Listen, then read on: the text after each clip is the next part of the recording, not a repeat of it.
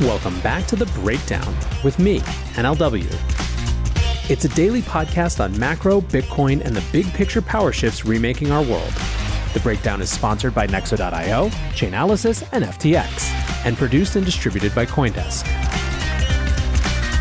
What's going on, guys? It is Tuesday, August 2nd, and today we are talking about Nancy Pelosi's trip to Taiwan. Before we get into that, however, if you are enjoying The Breakdown, please go subscribe to it, leave it a rating or a review, or if you want to dig deeper into the conversation, come join us on the Breakers Discord. You can find a link in the show notes or go to bit.ly/breakdownpod. Also, a disclosure as always, in addition to them being a sponsor of the show, I also work with FTX. Listen, we had such a nice thing going on, a little rally to end the month, the chance that if it continued, maybe we could actually peel our eyes away from the computers for 5 minutes. But no, the year of geopolitical surprises continues. I'd call this a black swan, except for the fact that black swans are things you can't predict, not chosen events that increase global volatility. A caveat before we get too deep into this conversation, I am obviously not an expert on the region or US-China politics. And so for that reason, I'm going to mostly keep my own opinion out of this and try to just synthesize the takes of others who are much better informed. But let's start with the basics. Nancy Pelosi has chosen to go to Taiwan, risking inflaming the US-China relationship, which is already at a low point. The trip was originally planned for April, but Pelosi caught COVID and canceled that trip. Taiwan is a flashpoint for China, and many consider it the most risky geopolitical issue, period, when it comes to the potential for war. It's important to China because China sees it as part of China. It's important to the US because of our commitment to democratic sovereignty and/or the fact that it manufactures around 92% of all advanced computer chips needed for the manufacture of smartphones, computers, and military hardware. Trips like this, despite what Pelosi's office has tried to spin, are not common. Pelosi is third in the presidential succession line, behind only the vice president. Her trip marks the highest level official to visit Taiwan since House Speaker Newt Gingrich did in 1997. The White House has been softly discouraging the visit, with one of their concerns being that the Chinese see it as an official White House visit, not a member of Congress, albeit a high-ranking one, making her own decision. The discourse leading up to this has been increasingly bellicose. On last week's call with Biden, President Xi said that he was, quote, resolutely safeguarding China's national sovereignty and territorial integrity is the firm will of the more than 1.4 billion Chinese people. Those who play with fire will perish by it. Let's talk about the US side of this first. I think the big, loud, clear question that seemingly no one has a good answer to is what the hell the US's actual strategy with regard to China is. Now, what's clear is that both parties find it to be good politics to act tough on China, whatever that means, and they're not wrong. According to a Pew Research poll in 2021, 89% of US adults see China as a competitor or enemy rather than as a partner. What's more, China has been growing as a concern. In 2018, 32% of respondents said limiting China's power and influence should be a top foreign policy priority. By 2021, that number was up to 48%. In 2018, 46% of Americans had a cold feeling towards China on a feeling thermometer, and in 2021, that number was up to 67%. On nearly every specific issue, Americans are more concerned about China than they were before. They're more concerned about cyber attacks, more concerned about its policies on human rights, more concerned about the loss of US jobs, more concerned about its growing military power, more concerned about its growing technological power, and so on and so forth. But being concerned about something and acting tough are not the same as having a coherent policy and actually seeing it through. This was much the point of an editorial from Hal Brands last week, called Biden's Taiwan strategy is flawed whether Pelosi goes or not. Brands points to an intensifying of this tension. Quote, China is determined to squeeze the international space available to the Taipei government, perhaps as a prelude to forcing unification. The US and other democracies are expanding military, economic, and diplomatic ties with the island to shore up its international legitimacy and warn China against pushing harder. He finds, however, that the action from the White House and from Congress has not really matched the rhetoric. Quote, the problem is that Washington's China rhetoric has overtaken its China policy, and the US is badly positioned for a prospective crisis in Taiwan. For a half-decade, American leaders from both parties have labeled China the supreme challenge of our era, but across many issues, the response has been uninspiring. American trade policy towards Asia was absent under Trump and continues to disappoint under Biden. Congress is finally poised to pay for major investments in semiconductor production and scientific research, but only after the measure had languished for a year. Despite some constructive steps by the Trump and Biden administrations, American money still flows into companies with ties to China's military and human rights abuses. Brands also notes that our defense spending has not kept pace with inflation. Quote, the military is reportedly consumed again with disputes over what sort of navy the U.S. should have a generation from now, as China churns out vessels apace. And thanks to decisions made across several presidencies, the U.S. has a military equipped for only one war at a time, meaning that, amid a protracted proxy war with Ukraine, Washington is bound to be on its back foot if mayhem erupts elsewhere. So basically then, our China policy, according to Brands, is largely about not looking weak on China. Peter Beinart, a former editor at the New Republic, wrote a piece, "Would you go to war so Nancy Pelosi can visit Taiwan?" He points out that Democrats are terrified of being labeled soft on China. He says that this is mostly about quote-unquote American credibility. Quote, had Pelosi not said she was going to Taiwan in the first place, no one would be suggesting she needed to go in order to bolster American credibility in Asia. The argument that she can't back down now resembles the argument that the U.S. couldn't leave Vietnam because the war had become a test of U.S. resolve. Hawks should emblazon this mantra on their think tank doors. One's in a hole, keep digging. Zach Cooper wrote a piece for the American Enterprise Institute called The Strategic Case Against Pelosi's Trip to Taiwan. He writes, I have argued that the United States can and should use crises with China to its advantage. Crises may not be desirable, but if carefully managed, they can help build support both domestically and internationally. Unfortunately, Pelosi's trip violates this strategic logic in three ways. Cooper says first that the timing is poor. He points to the upcoming Party Congress in China. While some think that would deter China from a major escalation, Cooper argues that it puts a floor on how little it can react. Xi, he believes, will have to demonstrate resolve now, which increases the risk of accidental or inadvertent escalation. He also notes that this is not the same as if the trip had happened in April when it was first planned. Quote, the situation would have been somewhat different in April when Pelosi first planned to visit Taiwan. At that time, Beijing had less time to prepare its response options. The Party Congress was 4 months further away. Joe Biden had not yet muddied the waters by suggesting the United States had a commitment to defend Taiwan, and Mike Pompeo and Mark Esper had not yet traveled to Taipei and suggested doing away with the One China policy. Cooper also argued that this could undermine deterrence, suggesting that Biden's wishy-washiness and being at odds with a member of his own party made the U.S. look less resolved. And finally, he said this could divide us from our allies. Quote, informal conversations with foreign officials and experts suggest that few are supportive of Pelosi's visit, and most would tend to blame the United States for precipitating a crisis. They see a pattern of recent U.S. actions by a variety of leaders as undermining the cross-strait status quo. In foreign policy, Mike Chinoy agrees. The timing does appear gratuitously provocative, linked more to the August congressional recess than any strategic planning. Beijing has no right to tell U.S. politicians how to behave. But Pelosi's trip would come ahead of the Chinese Communist Party's National Congress this fall, where Chinese leader Xi Jinping will solidify his control over the party state by taking power for a third term, breaking with the precedent of his two predecessors.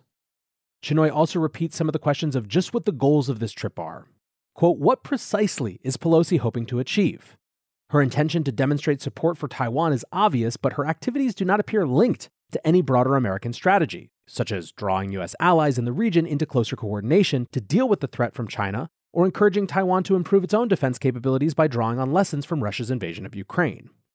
Given how little I know personally about this particular situation, I'm trying not to editorialize too much. However, this strikes me as fairly right on the mark.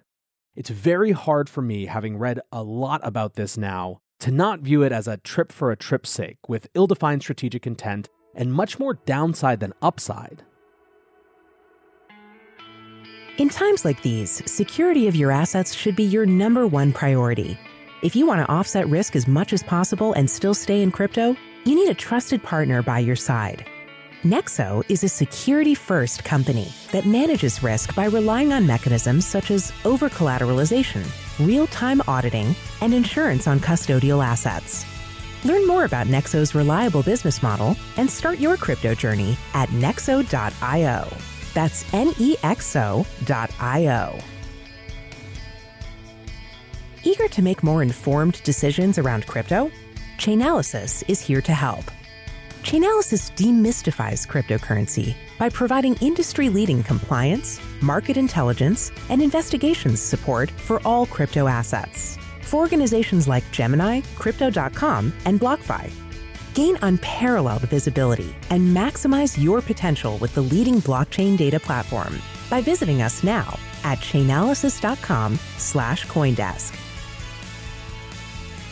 The Breakdown is sponsored by FTX US. FTX US is the safe, regulated way to buy and sell Bitcoin and other digital assets, with up to 85% lower fees than competitors. There are no fixed minimum fees, no ACH transaction fees, and no withdrawal fees. One of the largest exchanges in the US, FTX US is also the only leading exchange that supports both Ethereum and Solana NFTs.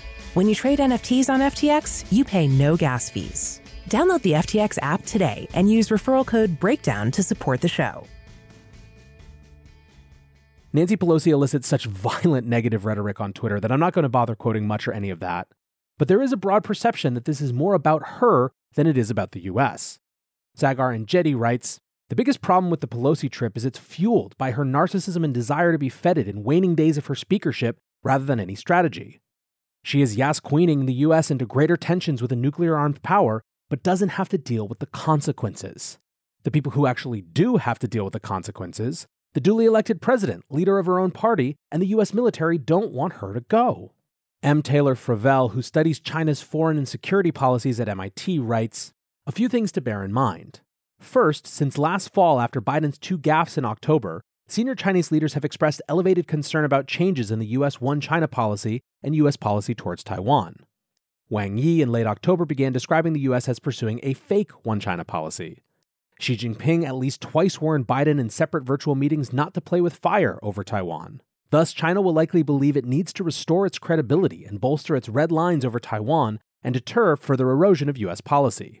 Second, the People's Liberation Army is nearing the peak of its annual training cycle. Many units are active and in the field. They can be easily tasked to undertake additional operations. Third, the PRC Ministry of Defense stated on July 26th that, quote, "the Chinese military will absolutely not sit idly by." So there are two things here that Fravel is talking about. Military specifics, of course, but also this perception of a shifting US stance. The question is the Biden administration pivoting away from strategic ambiguity into active deterrence rhetoric? Fravel also wrote another thread about when we're likely to see a response. The response will almost certainly include a military component, most likely with a show of force in the first instance, live fire exercises, a much greater military presence within the Taiwan Strait, and especially across the median line, even missile tests. This response will also include economic and diplomatic actions, probably mostly targeting Taiwan. The response will likely unfold over days if not weeks, but likely start after Pelosi departs Taiwan. China will do more than surge aircraft into Taiwan's ADIZ for a day or two. The goal will be to underscore resolve without sparking escalation, but the likely prominence to the military component will include the potential for miscalculation. There are also significant US naval assets in the region at the moment. Now, of course, the other side of this is the question of whether China is really going to go to war over a visit from Pelosi. Diogenes at Wall Street Cynic writes, "China playing a strong social media saber-rattling game. But what if Pelosi visits and they do nothing? Trying to understand their strategy here. Are they really going to commit their military over a visit?" Josh Rogan, a Washington Post columnist, writes, "If China does something aggressive when the Pelosi delegation visits Taiwan, that's China starting a crisis, not the United States. The Chinese government should take a deep breath and relax." Let's talk then about the China side of this. Our rhetoric almost entirely views China as a rising power, and clearly that's true when you take a 20-year view. But there are concerning weaknesses that could make conflict more, not less likely. Hal Brands wrote a book recently with Michael Beckley called Danger Zone: The Coming Conflict with China.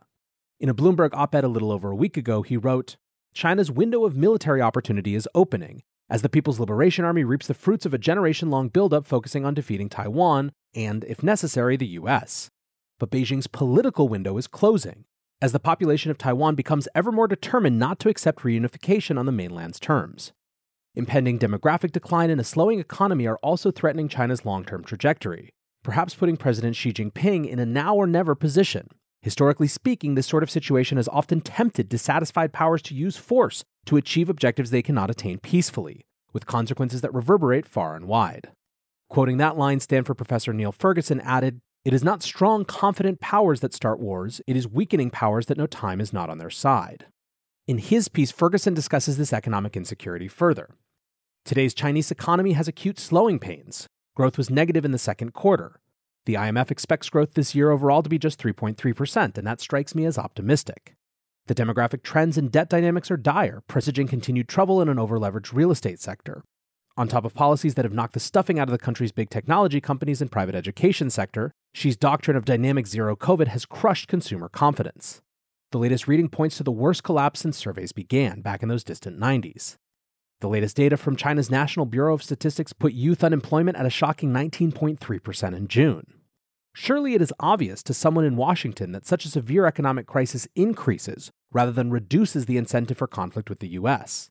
How ignorant of history do you have to be to not see Xi's urgent need for a new source of legitimacy for the CCP now that economic growth can no longer provide it? On this show, we've recently discussed the huge problems with Chinese banking. There appear to be billions and billions of dollars of bad loans to Chinese real estate developers that are looking very problematic. I think the concerns that Ferguson and Brands are bringing up are very worthy of consideration. Autocrats need a basis for their rule of power, and if they can't find one internally, they look externally. Now, what about market sentiment? Well, the TLDR leading into today was that it was a bit risk-off. The total crypto market cap was down 3%, the dollar gained against everything but the yen, and S&P futures were down 0.3% overnight. Lisa Abramowitz from Bloomberg writes, yields on 2-year treasuries are now the highest relative to 10-year rates of this economic cycle, with the gap between the two becoming the most negative since 2000. Pelosi's Taiwan trip has accelerated a move into longer-term U.S. debt, with fears of a protracted U.S.-China conflict. Wu Blockchain writes stocks in China and Hong Kong opened down 3%. Ethereum is down 6% in the last 24 hours. U.S. House of Representatives Speaker Nancy Pelosi's visit to Taiwan in the next 24 hours could raise the risk of war between China and the U.S., causing turmoil in global capital markets. However, the J.P. Morgan desk said Pelosi's plane is scheduled to land about an hour after the U.S. opens. If there is no immediate reaction, you may see markets move higher.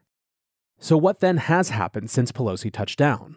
Again from Bloomberg, China plans a military response, including missile tests off Taiwan's east coast beginning as soon as this evening, and military drills in the waters and airspace encircling Taiwan August 4th to 7th following her departure. The White House has not said if it's in contact with Pelosi, but warns Beijing not to make it a big thing. John F. Kirby, a National Security Council spokesman, says there is no reason for Beijing to turn a potential visit consistent with long-standing U.S. policy into some sort of crisis or conflict, or use it as a pretext to increase aggressive military activity in or around the Taiwan Strait. Our actions are not threatening and they break no new ground. Nothing about this potential visit, which, oh by the way, has precedent, would change the status quo. Biden yesterday reiterated that this was Pelosi's call, saying, "The Speaker will make her own decisions about whether or not to visit Taiwan. Congress is an independent, co-equal branch of government. The decision is entirely the Speaker's." Markets today are in some combination of wait and see, and the world didn't end immediately, so we'll go up a bit. Ultimately, I think Alex Kruger summed up a lot of people's feelings when he wrote, "A charade by idiots for idiots." Hopefully markets can now move on from Pelosi. Still, I think Doug Bonaparte wins the Best Tweet Award, which is also the name of this episode. Nancy Pelosi is going to Taiwan so she can buy the dip she's about to create.